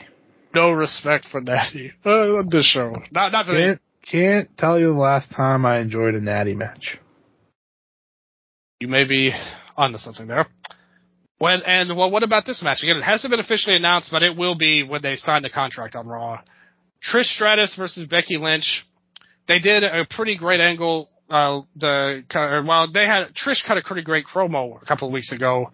And then this week, Becky came out to cut her own promo where she was super pissed at Trish calling her baby stupid. And it basically said she lit a fire under her. And yeah, I mean, this feud has been built up for a while. There's nothing that I thought was like, oh, this is really great stuff.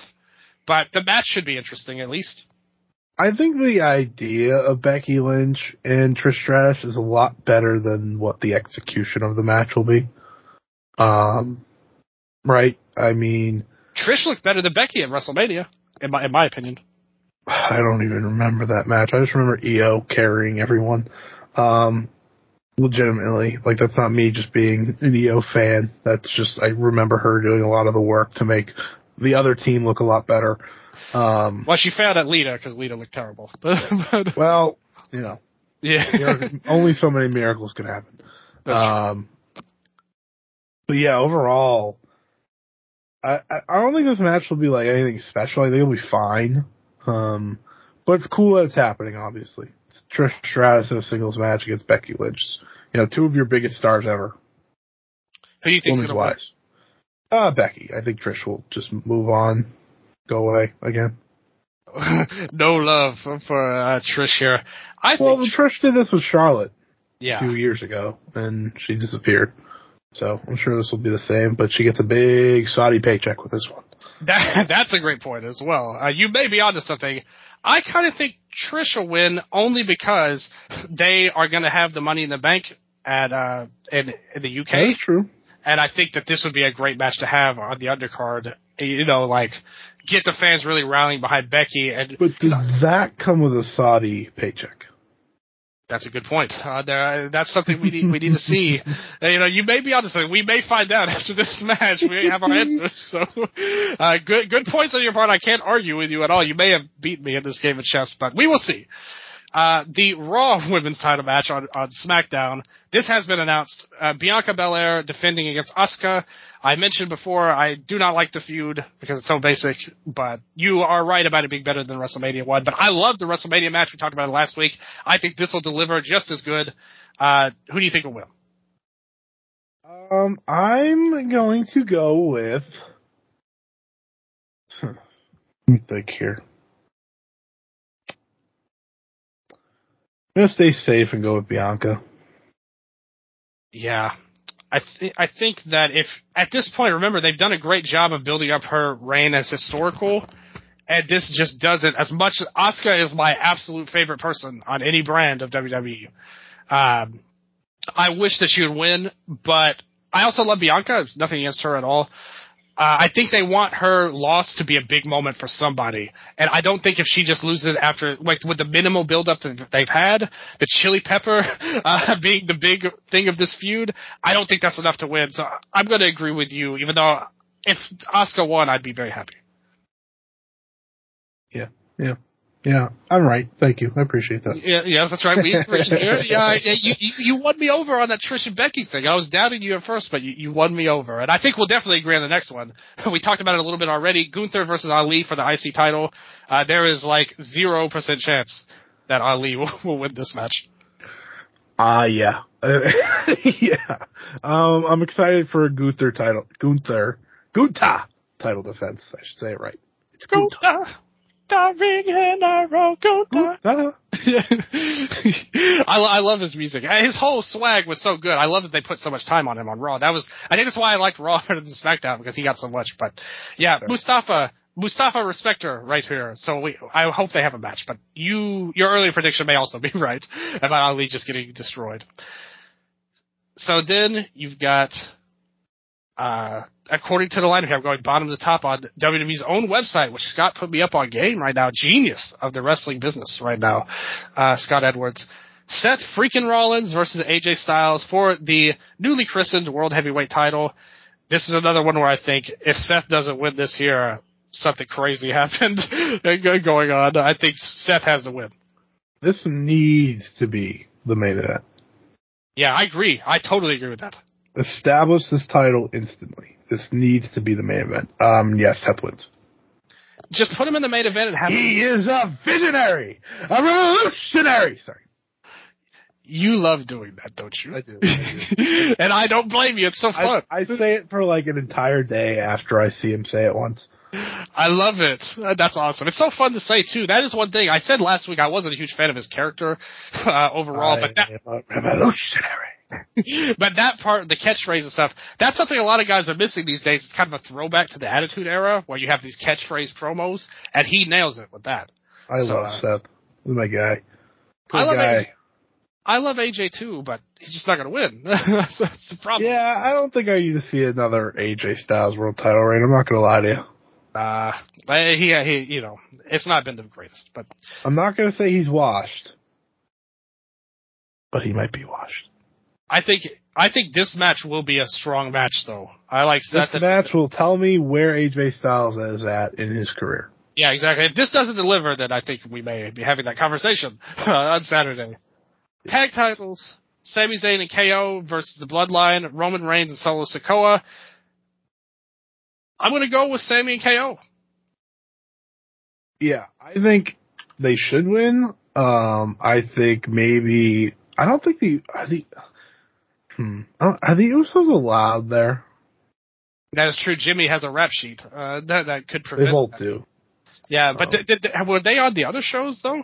That's what I'm wondering. What was the last one? The last one was it, who was in the main event of the last one? The Crown Jewel? Yeah, that's right. Crown Jewel 2022? Yeah, it's Logan Paul and Roman Reigns. Oh, yeah, that's right, Logan Paul. Oh, the Usos are allowed there. So I think the Usos accidentally cost Reigns and Solo the match. Yeah, that's exactly what I think will happen, too. And it furthers their story and gives Sami and KO a bit of revenge. I know people hate, like, the run-ins and stuff, but I think this would be a good time to do that. Yeah, this time it actually totally makes sense overall to do that. So, yeah, I'm totally with you. We agree on 4 of the matches. We only disagreed on Becky and Trish. Well, we have another difference here, but there's only one more left. Brock Lesnar and Cody Rhodes. Now, before we make a prediction, I specifically noted this down because I had to say something about it. I needed an outlet to talk about this. I hated Cody's promo on Raw for one reason. He comes out, at first, I mean, he gets a great reaction and all of that. At first, everything's cool. He's talking about the history of Greensboro, North Carolina, and his dad, and blah, blah, blah. And suddenly he starts talking about the Scorpion and the Frog. The dumbest story ever, with a dumbass moral. This story makes no sense. First of all, why is a scorpion messing around with a frog? They live in totally separate environments. That doesn't make any sense.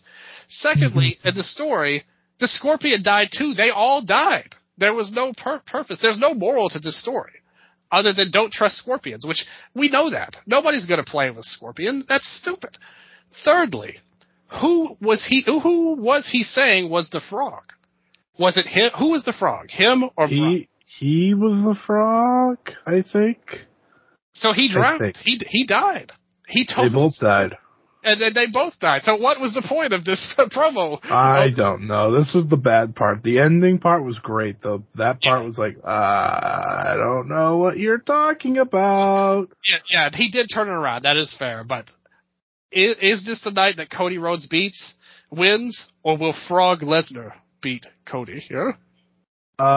Cody should win and move on. He should. Yes.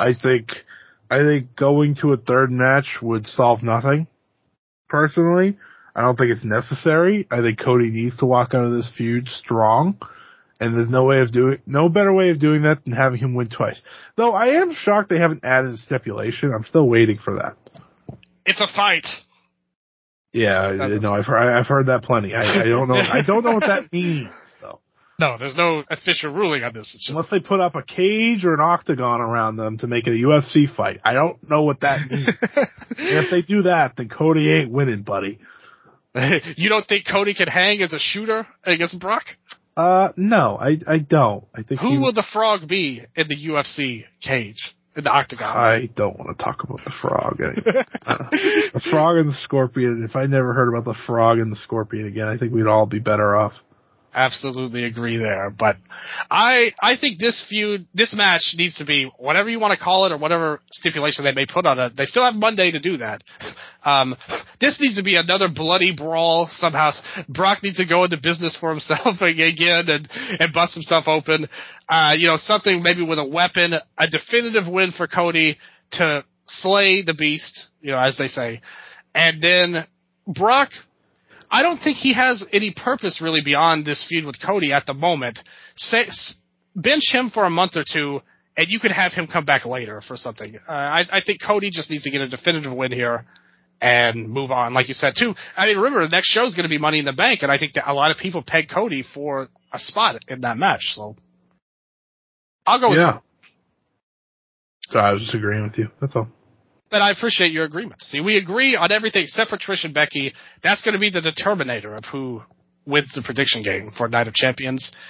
But we both won by doing the show, and hopefully you guys feel like you've won as well, listening to the show.